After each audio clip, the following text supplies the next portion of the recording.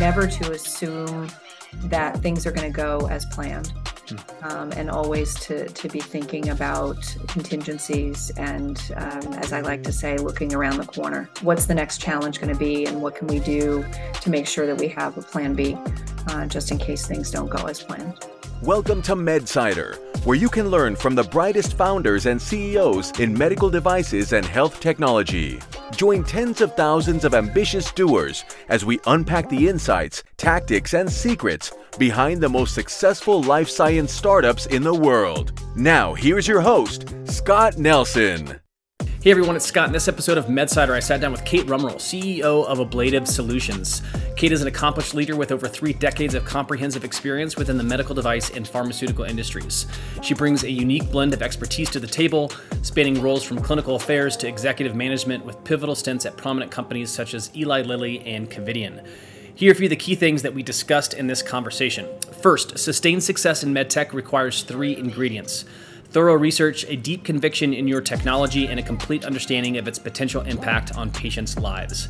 Second, when designing clinical trials, you must take into account the required capital, regulatory compliance, and end-user experience. This involves engaging with the right stakeholders, investors, regulators, and practitioners early on to preempt potential issues and future-proof the trial design. Third, a comprehensive understanding of your technology's unique landscape is crucial to devising a successful reimbursement strategy. Your plan must be comprehensive and articulate, as investors are interested not just in the technology, but in how it will actually get paid for. Before we jump into this episode, I wanted to let you know that we just released the latest edition of MedSider Mentors Volume 3, which summarizes the key learnings from the most popular MedSider interviews over the last several months with folks like Jim Pursley, CEO of Hinge Health, Carol Burns, CEO of Cagent Vascular, and other leaders of some of the hottest startups of the space. Look, it's tough to listen or read every MedSider interview that comes out, even the best ones. But there are so many valuable lessons you can glean from the founders and CEOs that join our program. So that's why we decided to create MedSider Mentors. It's the easiest way for you to learn from the world's best medical device and health technology entrepreneurs in one central place. If you're interested in learning more, head over to medsiderradio.com/mentors. Premium members get free access to all past and future volumes. If you're not a premium member yet, you should definitely consider signing up. In addition to every volume of MedSider Mentors, you'll get full access to the entire library of interviews dating back to 2010. This includes conversations with experts like Nadim Yared, CEO of CVRX, Renee Ryan, CEO of Cala Health, and so many others. Learn more by visiting medsiderradio.com/mentors. All right, Kate, welcome to MedSider Radio. Thanks for having me. Yeah, this should be a fun conversation, right? We get to sort of relive some old times together at Covidien and Medtronic, and learn a little bit more about what you're up to at Ablative Solutions. So it'll be a fun conversation. So let's start there, though. If you can, I recorded a brief bio at the outset of this interview, but let's go back in time a little bit. Maybe not through every single career move, but if you can kind of give us the quasi expanded elevator pitch for Kate Rumrill's professional journey in MedTech. Yeah, absolutely. Happy to. I think for me, I'm a little bit unique in how I came to the C-suite, how I came to be a CEO. I actually, started off with my undergrad thinking that I was going to be a neurosurgeon. So I was pre-med undergrad, and I took a gap year and fell into a summer job working in research for a pharmaceutical company. And here I am 30 plus years later, never quite made it to medical school, but have had an interesting career with lots of twists and turns. I actually came up through the research side of things. So unlike a lot of my peers, I started off doing toxicology research, and then I crossed over into clinical affairs with, my role expanding into medical affairs, reimbursement, all those sorts of things. And then being part of executive leadership teams where I had visibility across strategy and tactical plans, not just within the clinical world, but, across the business. And I think those experiences really prepared me for CEO position, especially for early stage product development companies. Mm-hmm. So it's been a fun ride. Yeah, and I we had the chance to kind of loosely work with each other at Covidien and Yeah. Medtronic during my time, and I always remember you were almost involved in almost every single sort of functional, larger functional initiative. I was like, why is Kate always like everyone's like, is Kate coming to this meeting or is Kate involved? But I think that speaks to that, right? Of like you were involved in so many different aspects of the business. You saw so much, right? What worked, what didn't, how to build synergy across different groups, et cetera. So I got to think that's probably been pretty instrumental as you kind of built your own companies and are now leading them as CEO. Yeah, Yeah. absolutely. Yeah, I mean, you can't be an expert in everything. You need to surround yourself with talented people who know what they're doing and empower them to get things done. But you need to at least know the basics. Mm-hmm. I don't claim to be a marketing expert, but I know enough about what needs to be done so that, my marketing team can have the support that they need in order to do things and do things well. Yeah, no doubt. I recently had Carol Burns on the program. She's the CEO of Cagent. You're probably familiar with Carol. And she made a very similar comment. She's like, one of the most important things that she's learned as CEO is like, you need to recognize and be sort of intellectually honest about your gaps, right? You're going to have, you're going to have your wheelhouse, certain areas that, are in your wheelhouse or your core strengths, but you need to understand like some areas, you know enough, you should know enough to kind of be dangerous, but that means you need to bring in the right people, right, to kind of really shore up some of those gaps. So I'm right there with you. Let's talk a little bit about Ablative at a high level, and then we'll certainly kind of go back in time to kind of learn a little bit more about the company's journey, and just things that you've learned as the company's kind of evolved and developed and grown up. But let's start high level. Tell us a little bit more about the technology, what it is, and then like how it came to be. Yeah, sure. So Ablative Solutions is a renal denervation company. So we're developing a treatment. Our first indication will be hypertension, or the treatment of hypertension, for patients who are uncontrolled. In other words, they're taking antihypertensive meds and their blood pressure is still not within the guidelines.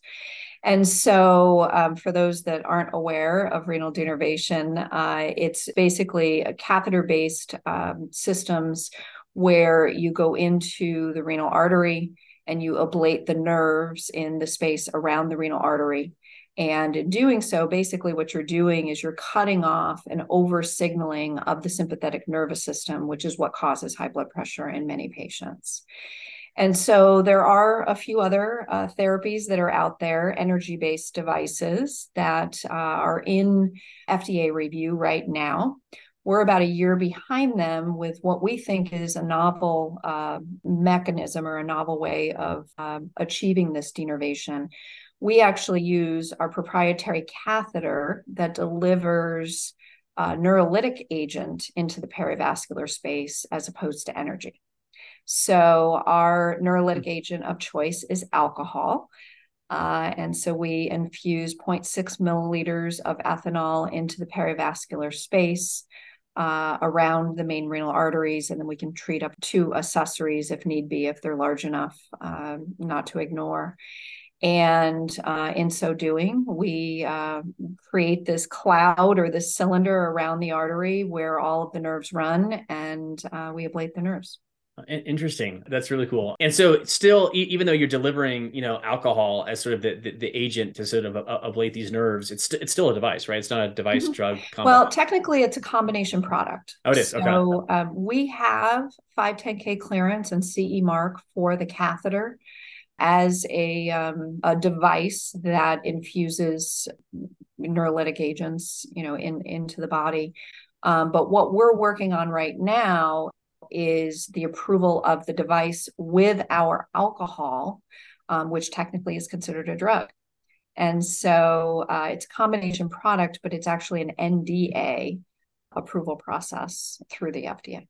Got it. Okay, that's super helpful. You mentioned that you're about a year behind, right? Some of these other startups in the denervation space, but can you give us a sense for kind of where the company is specifically in terms of clin, reg, and maybe even eventual commercialization? Yeah, so we just press released a few weeks ago that we've completed enrollment in our pivotal trial. It's called the Target BP1 trial. This is in, as I said, patients with uncontrolled hypertension taking 2 to 5 medications. And so we completed enrollment in that. The primary endpoint is 3 months, but we keep the study blinded out to 6 months so that we can also monitor medication uses of these patients longer term, and then of course longer term safety. And so we're in that follow-up phase now. We anticipate completing the 6-month follow-up for the last patient. It was a 300 patient study by the end of the year, and then we'll be doing the data analysis. All going well, we should be submitting to FDA by Q2 of next year. Got it. We're recording this in, kind of mid 2023-ish to help kind of level set everyone that's listening after the fact. So that's really helpful. For those listening that don't get a chance to read the full summary article that on MedSider that'll accompany this particular episode, and you want to learn a little bit more about the technology in the company, website is Ablative Solutions, just as it sounds, ablativesolutions.com. And you can go and check out the technology in a little bit more detail.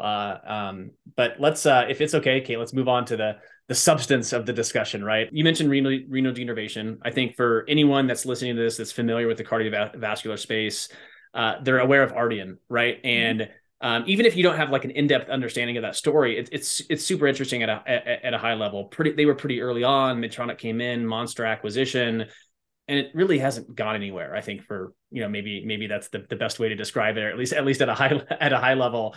And so looking at your career, and we chatted about this a little bit before I hit the record button, you've had a really unique experience in the sense that you've sort of had two different boomerang stories, right? With Covidien and then NeoSync. So I'd love to kind of get your take on that. But then if I'm in your shoes and I'm considering, what's my next move after NeoSync, and, you're looking at Ablative, a lot of people would be a little bit scared to make that move, right? I mean, renal denervation maybe comes with some negative, context, but you obviously saw something different. You saw some promise here, and you obviously have a really, really strong clinical background. So I'd love to learn just a little bit more about that thought process, and, maybe frame it up for other people that could be in a similar boat where, seems like a good career opportunity, but the space seems maybe a bit risky, So yeah, I'd love to get your thoughts on that. Yeah. And I think it's a really good question. Certainly, as you're pondering your next move, whether it's a CEO role or any other position for that matter, you really need to do your homework. And at least for me, I've always, when I've been making those decisions, I always factor in, do I believe in the technology? Do I have a vested interest in the disorder or the disease that is being treated? In my case, both of my parents have struggled with hypertension and hate taking their medications, and I have to yell at them all the time. And, what is it? What is the unmet medical need? And what are you trying to do there? And so I always try to think about that. And then, of course, I look at the company, the people, because you spend a lot of time together, and, are you going to enjoy that journey together? And are you going to be able to come together and really work as a team, which is, obviously critically important as well. You can get a job anywhere, but, you have to really love what you're doing and believe in what you're doing. In the case specifically of renal denervation and Ablative Solutions, you nailed it. This space has had an interesting journey. I myself was there front row and center at Covidien. We had our own renal denervation product called One Shot that was acquired by My Medical. And, back in 2011, 2012, it was, going to be the next big thing. Everybody had a product that they were developing. But as you mentioned, even Ardian, it was very early. People were doing first-in-man studies, and we really, I don't think, had a good grasp or understanding of renal denervation and the mechanism behind it, but also how complicated hypertensive patients are to study in a clinical trial.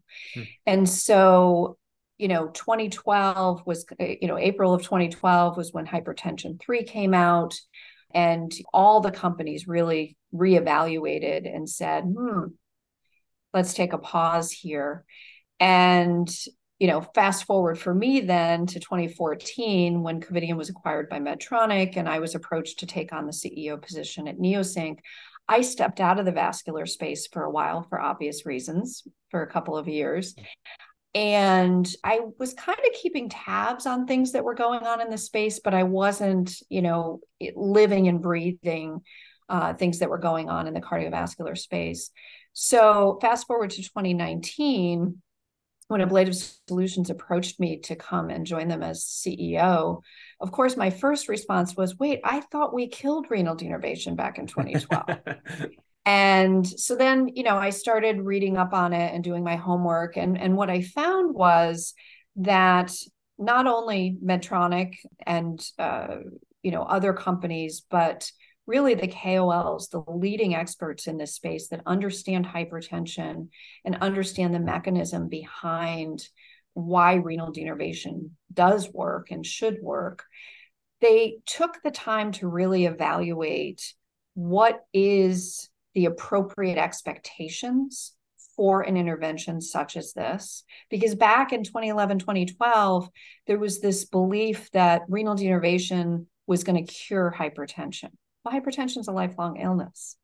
And it's very complex, right? Because it's not just what's going on with your sympathetic nervous system, it's diet, it's exercise, it's lifestyle, all of those sorts of things factor in. And then also it's a progressive disease.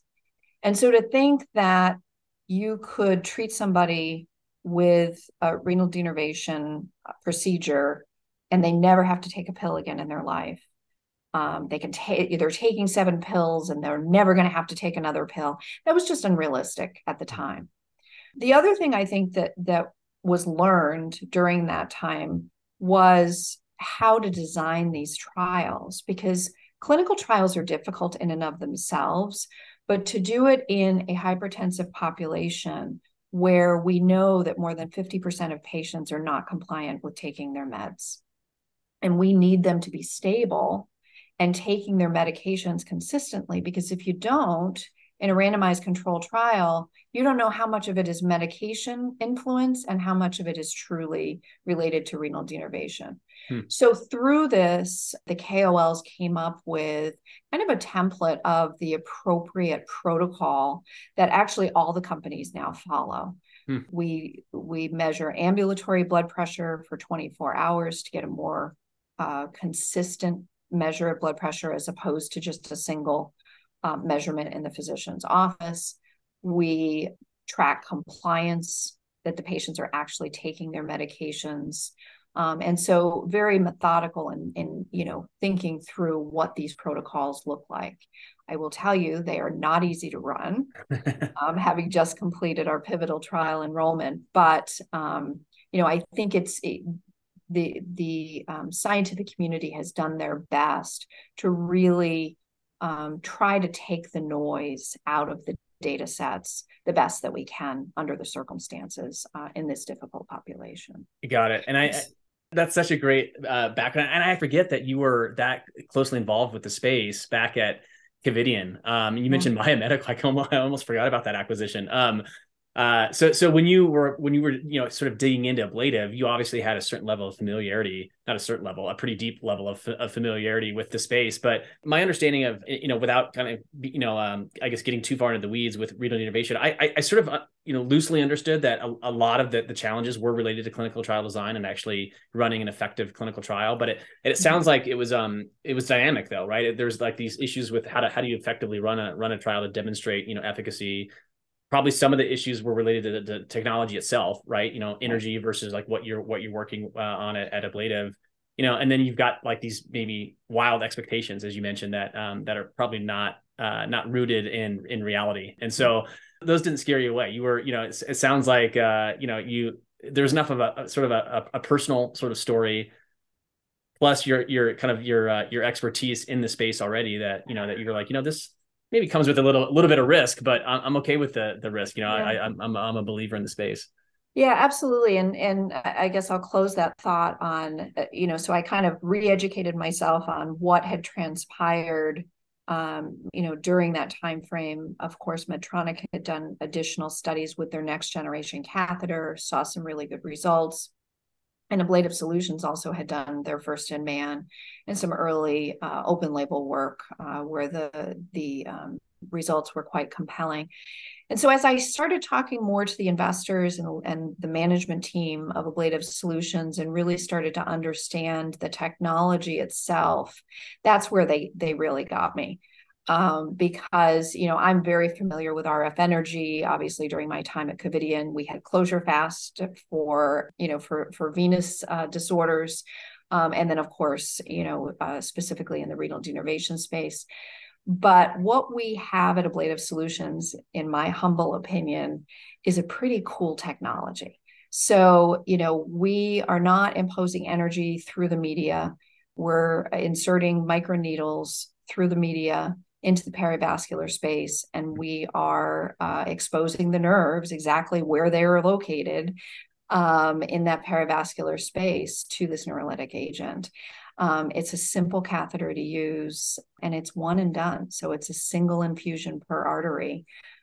So it takes the guesswork out for the physicians who, they don't have to question, am I in the right location?